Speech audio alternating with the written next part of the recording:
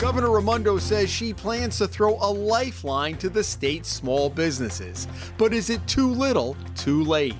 And Rhode Island wants its school children to return to the classroom in the fall. What are the challenges local administrators are facing?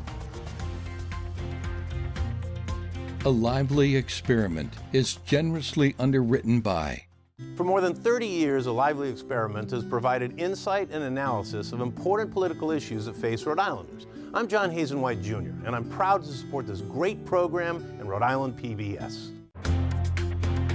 Joining us on this week's panel, Ed Acorn, former editorial page editor for the Providence Journal, NAACP Providence Branch President Jim Vincent, and former Rhode Island Attorney General Arlene Violet.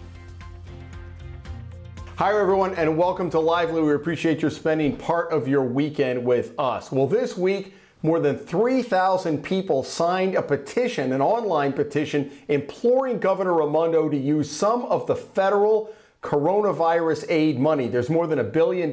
They say it should go to struggling small businesses. This is something the governor has resisted. But finally on Wednesday, she cried uncle and announced that she would have a plan to distribute some of that money next week. Here's a little bit of what she had to say during her meeting with reporters on Wednesday.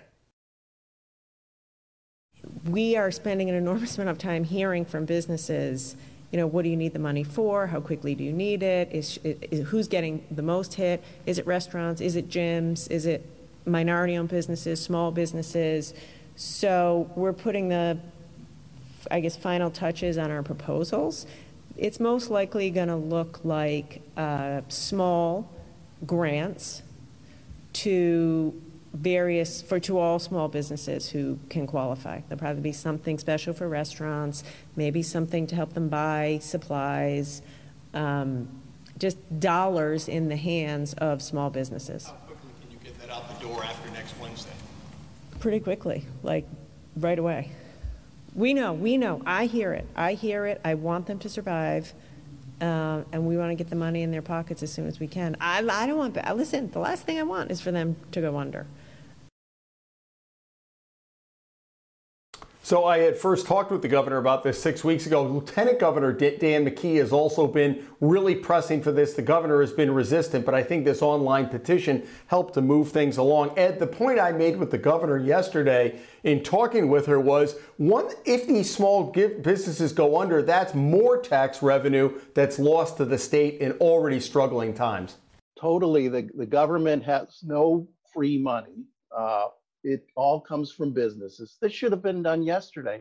I don't understand why we have this very expensive commerce department if nobody is working on a plan to save businesses in Rhode Island. It makes no sense. I don't understand why they're fumbling at this point, why it takes a petition of 3,000 people to get them to act. Arlene, I know she's been worried about this big gaping budget hole. She could have started layoffs 10 weeks ago or furloughs for state workers and saved millions of dollars, but she seems to want to hang on to this money, even though Congress said specifically that's not what this money is intended for. Yeah, there's no question she's late to the show, as the saying goes. But it's not just an issue, though, of just throwing money. We saw with the PPP program, people getting funds that never should have gotten it. Red tape that was a problem, etc. I think there are policies here that the governor has to decide what to do relative to the money. None of us want to see any small business fail, but who should get this money? Do you give money to a business that's going to tank anyway? So it's throwing, good money after bad, etc. You have to have some policies in place. And yes, it has been 6 weeks too long, but I really hope that she has a set of criteria so that this money isn't just pell-mell out there with people just doing with it whatever they want, and they're not going to be saved as a business anyway. She needs to have a program in place. So hopefully she'll have that by next Wednesday. Jim? Yes, well, I'd like to start by saying I think the governor has done a phenomenal job in terms of this pandemic. So I think she's second to none in the country. However, it is important to get those small businesses, for them to continue because of the tax revenue, because of the quality of life of the people that are affected. that are employed by them. I know in my community, we're in a crisis. We could lose half of the Black small businesses if we don't get help soon. So I can't echo what's been said here, in that we need to get that money to the small businesses as fast as possible, because they need it. They employ most of the people. So I agree with Eileen. You got to be, have a plan. You just don't throw money at people. But I think that there's enough good minds that we can have an effective program and save our small businesses. Jim, I would agree with you. I think overall the governor's done a great job. You look at some of the problems other states have had. I think Rhode Island's way ahead of the curve. And I was thinking, because you follow the governor closely, it just occurs to me that she said it was almost as if her communications people would have said, look, there was a front page story in the Providence Journal yesterday. Let's get ahead of this and announce this. It's almost like I had to beat her out of it, and she was coming up with it on the fly. The thing I worry about is how, as Arlene alluded to, how do you come up with a program that's going to be equitable and rolled out the door in less than a week if you haven't been working on it for the last month? On a point that Jim Vincent... dereliction. This is a dereliction of her responsibility, I believe. I think you've had months to worry about small businesses dying in Rhode Island, and they're dying like flies. And where is this very costly Commerce Department? Why is there no plan? Why does it take you, Jim, pressing her to come up with a plan? It makes no sense to me. Arlene? Yes, one of the issues that Mr. Vincent just raised, which I think is really important, is the minority community. And I know, for example, when we had to have the temporary hospital over at the convention center, we spent $24.1 million. None of that went to any minority contractor. They're not in the Rolodex. So I hope on Wednesday, the Rolodex has been updated so that minority communities can get these funds to save their own businesses. So, I just don't want this to be a flood of money out there without any rhyme or reason to it. All right. We will keep an eye on it. I will certainly be at that press conference on Wednesday, and we'll come back and talk about this next week. One of the few things that I think Governor Raimondo and President Trump agree on, although in different ways, is they want to see the kids come back to public schools in the fall. The governor announced almost a month ago, maybe a little more, that public school children in Rhode Island, they're aiming for a statewide calendar of August 31st. Jim, let me begin with you. I think that the president is kind of trying to bang, a circle into a square. The governor has told the superintendents, although there's a little bit of angst, come back. I wonder your concerns. It sounds like a laudable goal because parents need to get back to work, but whether you think this is going to be workable and what some of the challenges are leading up to the end of August. It's like anything else, the devil's in the details. And I know that people are scrambling because, it doesn't seem that far off 6 weeks to get plans in place, where the resources, the transportation needs of the kids. I'm always looking at the kids' health first. However, I think if there ever was a state where you can open up sooner rather than later, it would be Rhode Island. I think the president, he's playing politics, obviously, because of the fact that there's hot zones around the country that obviously they shouldn't be starting any time soon. But I think in Rhode Island, if we do the proper planning, and I know the window is closing fast in terms of August 31st, I think that in this case, I think the governor is looking out for the fact that we don't want our kids to fall further behind in terms of learning. If you remember the Hopkins study, Providence, for example, has one of the worst public school systems in the country. Folks? Ed, Arlene? Yeah, go ahead, Arlene. Okay. I certainly think that Mr. Trump, by saying he's going to withhold federal funds, he turned out to be the school bully again. But putting that aside a moment, I really think it is important for all the reasons he articulated to get the schools there. And there is, it seems to me, substantive objections that arise. The school superintendents knew this day was coming, and I really don't cotton to their comments that, oh, this is a big surprise and you're rushing us and we're this or that. No, get on the dime. Let's get this moved forward.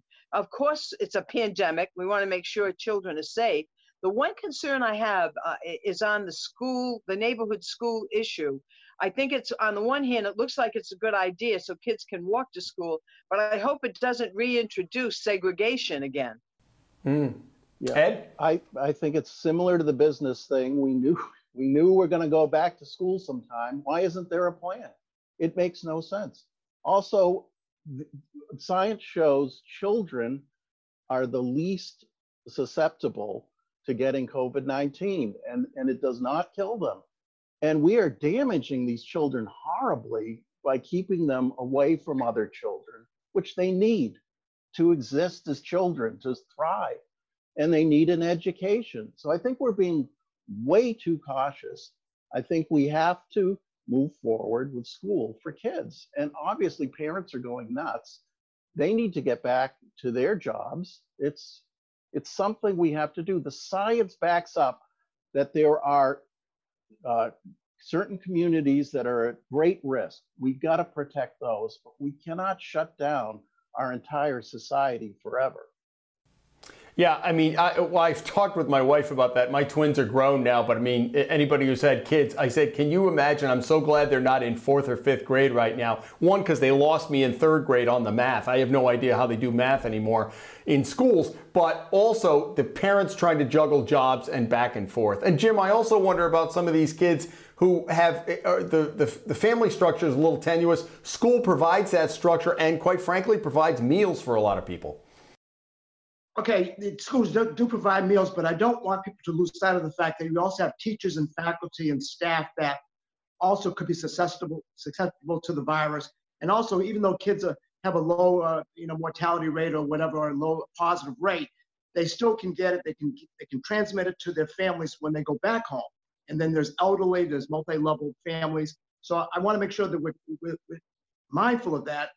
I understand the fact that our kids have been falling behind and we need to get back to school, but it's a balancing act, and I just don't want to just go one way or the other way when talking about something that I think is complex. What about that, Ed, that there are a lot of older faculty members, this happens at the universities too, who are a little bit concerned, but you might have an elementary school teacher who's 50, 60 years old. It's not just the kid's demographic. What about that problem? I think teachers that fall into the risk group have to be very carefully protected. But I don't think you shut down all our education. I don't think you shut down our society over this. You can't. It hurts children too much. They need to play with each other, for one thing.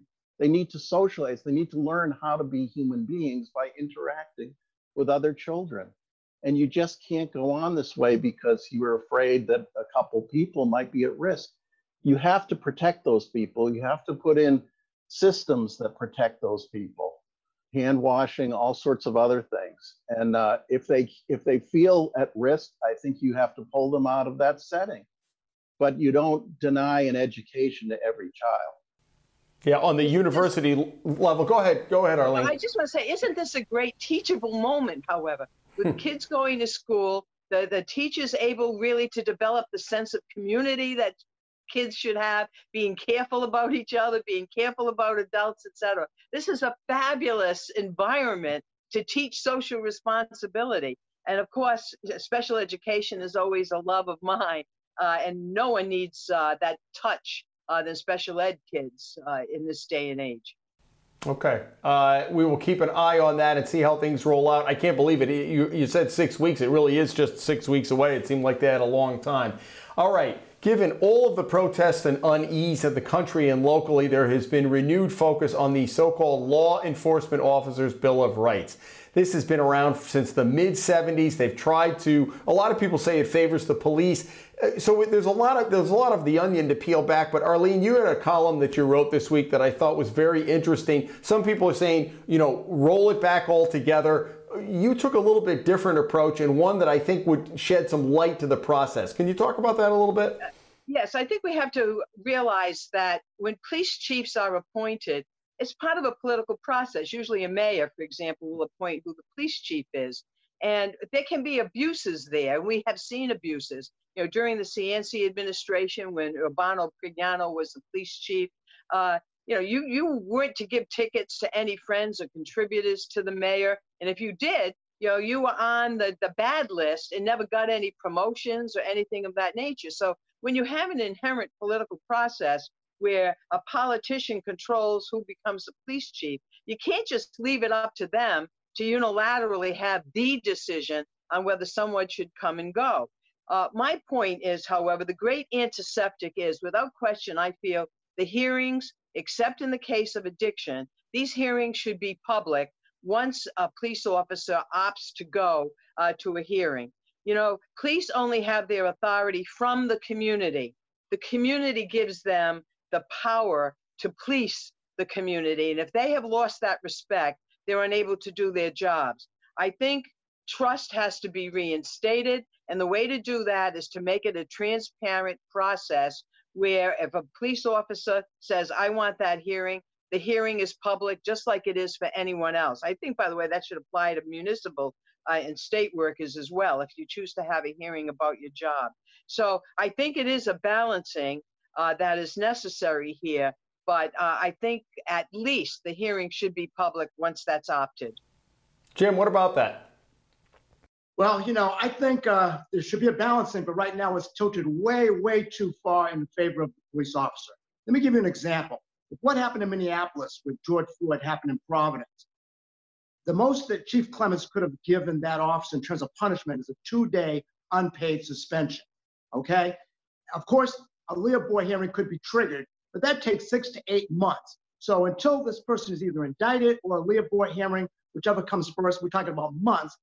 While Providence is burning, we're working with a policeman's bill of rights. So I think that we have to really reform it. A 2-day unpaid suspension for a person that does an assault to a citizen or murders a citizen is just not going to cut it. I don't think people realize how much slanted this thing is in terms of the police officer. I've been the president of the NAACP for 10 years, and my experience with chiefs across the state has been great.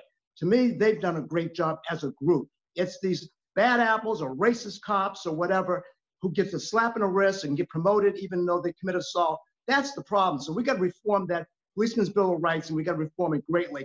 Full disclosure, I'm on the Senate Commission with Harold Metz, and I also know that Anastasia Williams, Representative Williams, has put in a bill to at least get that 2-day suspension up to 30 days. I mean, we have people that are assaulting citizens that are handcuffed, and you can't fire them. No chief in Rhode Island can fire anybody.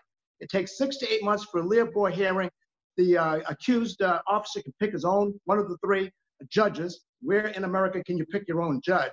I think that she has some good ideas in terms of expanding it to 5 people, maybe having somebody from the Human Rights Commission on it.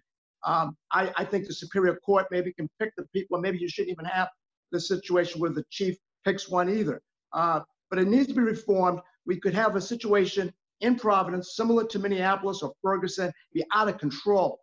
The police chiefs cannot fire anybody in the state of Rhode Island as the Policeman Bill of Rights is presently constituted, and that's an outrage. Ed, go ahead and jump in. Yeah, well, I've expressed concern over the years about this act protecting possibly bad officers.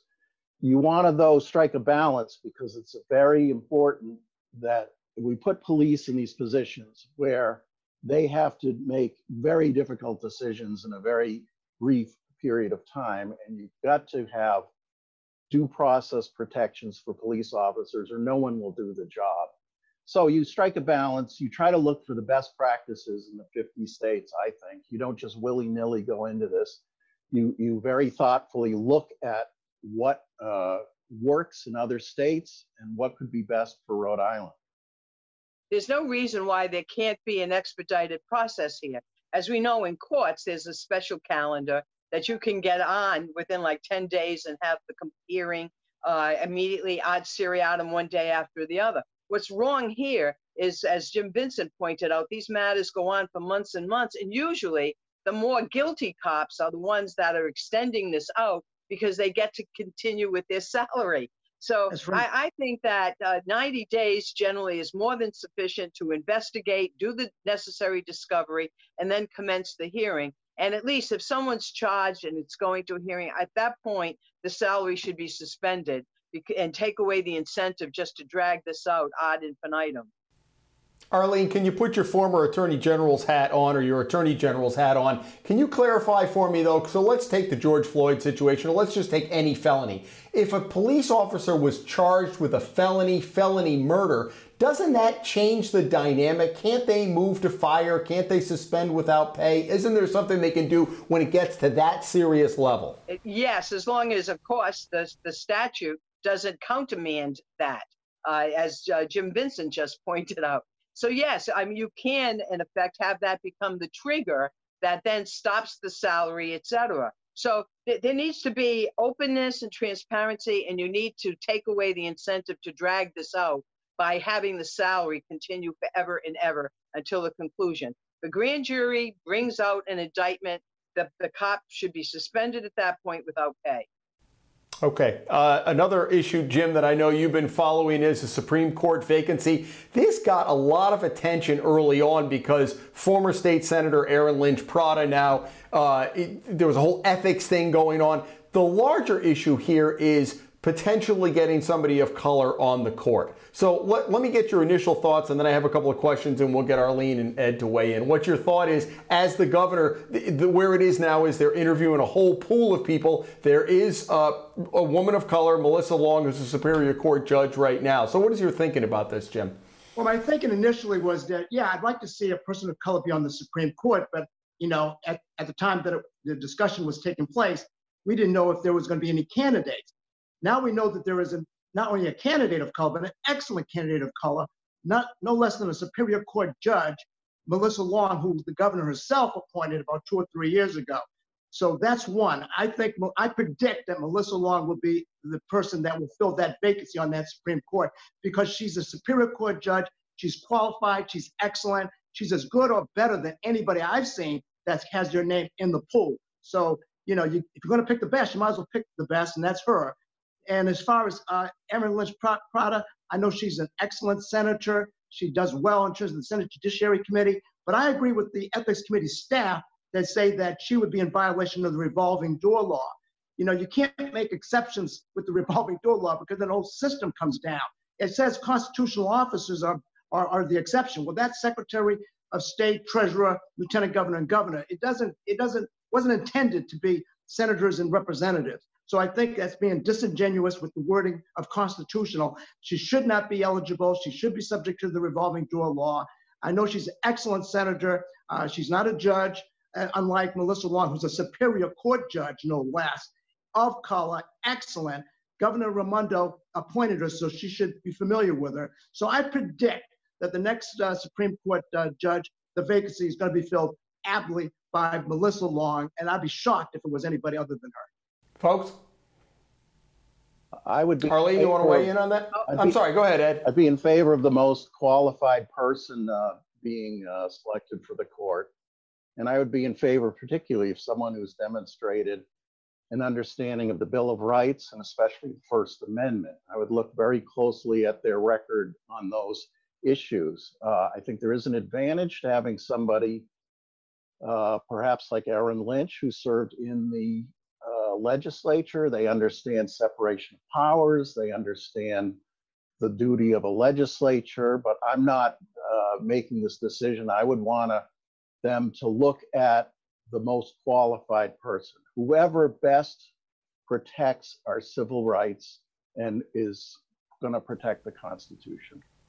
Arlene? I'm stunned again, frankly, at the judicial selection process and the people that emerge out of that process. It's either politicians who either got their job in state government because of political clout that they had, or like Mr. Montalbano, Judge Montalbano is in fact part of that political process, or they're the progeny of past judges. I mean, for heaven's sakes, there are so many talented people in Rhode Island. Where are the public defenders, for example? Where are people who have a different life in law other than coming through the rank and file of government, et cetera? So I feel that the list starts off primarily without a diversity, but for heaven's sakes, it's about time that we have a minority judge on the Supreme Court. And, you know, certainly I think Ms. Long is qualified to be in that seat. All right, we only have a little bit of time left. I don't want to short you on outrages. Ed, let me begin with you. And let me, for the audience, maybe people who do not know what has happened to Ed Acorn. He left the Providence Journal in early May. Of course, Ed is a best-selling author of a number of books. We can see Mr. Lincoln behind you. Your latest book is Every Drop of Blood. And if people want to read your columns, they can now go to edacorn.com. So that catches us up to where you are. Do you have an outrage or a kudo this week? Thank you, Jim.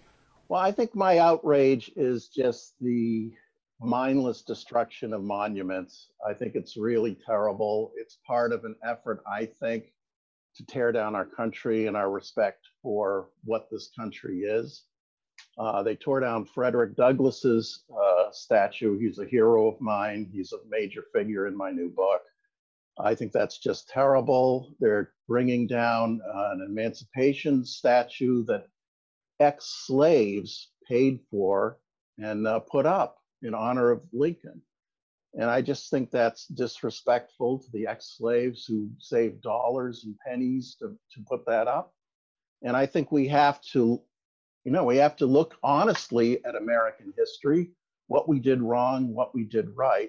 But I think a mindless effort to tear down all our statues and to tear down George Washington reflects a really limited understanding of American history and how special this country is. All right, Ed, thank you. Jim Vincent, what do you have this week? Well, I'm going to say my outrage is President Trump. I'm looking at the pandemic crisis.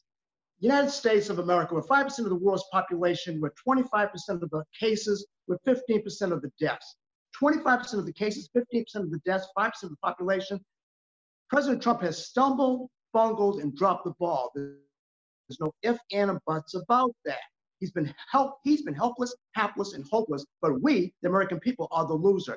Anybody that pays more attention to dead Confederate traitors than live Americans, 130,000 who died this past year alone, is not really fit to be in the office of the presidency. So I'm looking strictly at the fact that he has not really stood tall, been a leader when it comes to this pandemic, and American lives, 130,000 have been jeopardized. And he's going to jeopardize some kids in hot zones in Arizona and Florida, Texas, solely for political gain, lives for politics. That's despicable, and that's outrageous. All right, Arlene, you get the last word. You have about a minute for either an outrage or a kudo. As a Republican, I really feel terrible that President Trump has become the racist in chief with his utterances that have led to, obviously, this surge in white power. But equally disappointing, the people in Congress, particularly the senators that are running for re-election, they give him carte blanche to spew that kind of hatred. It's a shame what the Republican Party has turned into nationally. Arlene, do you think the Senate's going to flip? I know it's still 4 months out. Do you think there's a chance it could flip to the Democrats? I think there's a very strong chance of that, because I think most people are basically good and get turned off by putting down citizens, our sister and brother citizens in this country. All right, folks, that is all the time we have. We do appreciate your joining us. We'll be here week to week. We hope you can tune in with Lively. Jim and Ed and Arlene, great to see you, even if we have to do it virtually. One day we will all reunite in the studio. But for now, we're glad to join you from our living rooms and dining rooms and wherever you are. So join us next week. We hope you have a great weekend, and join us back here next week as the Lively experiment continues.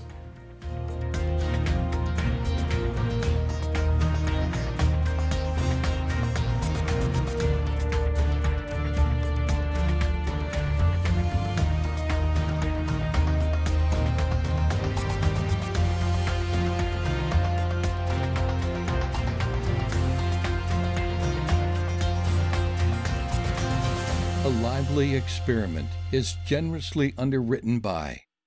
For more than 30 years, a Lively experiment has provided insight and analysis of important political issues that face Rhode Islanders. I'm John Hazen White Jr., and I'm proud to support this great program in Rhode Island PBS.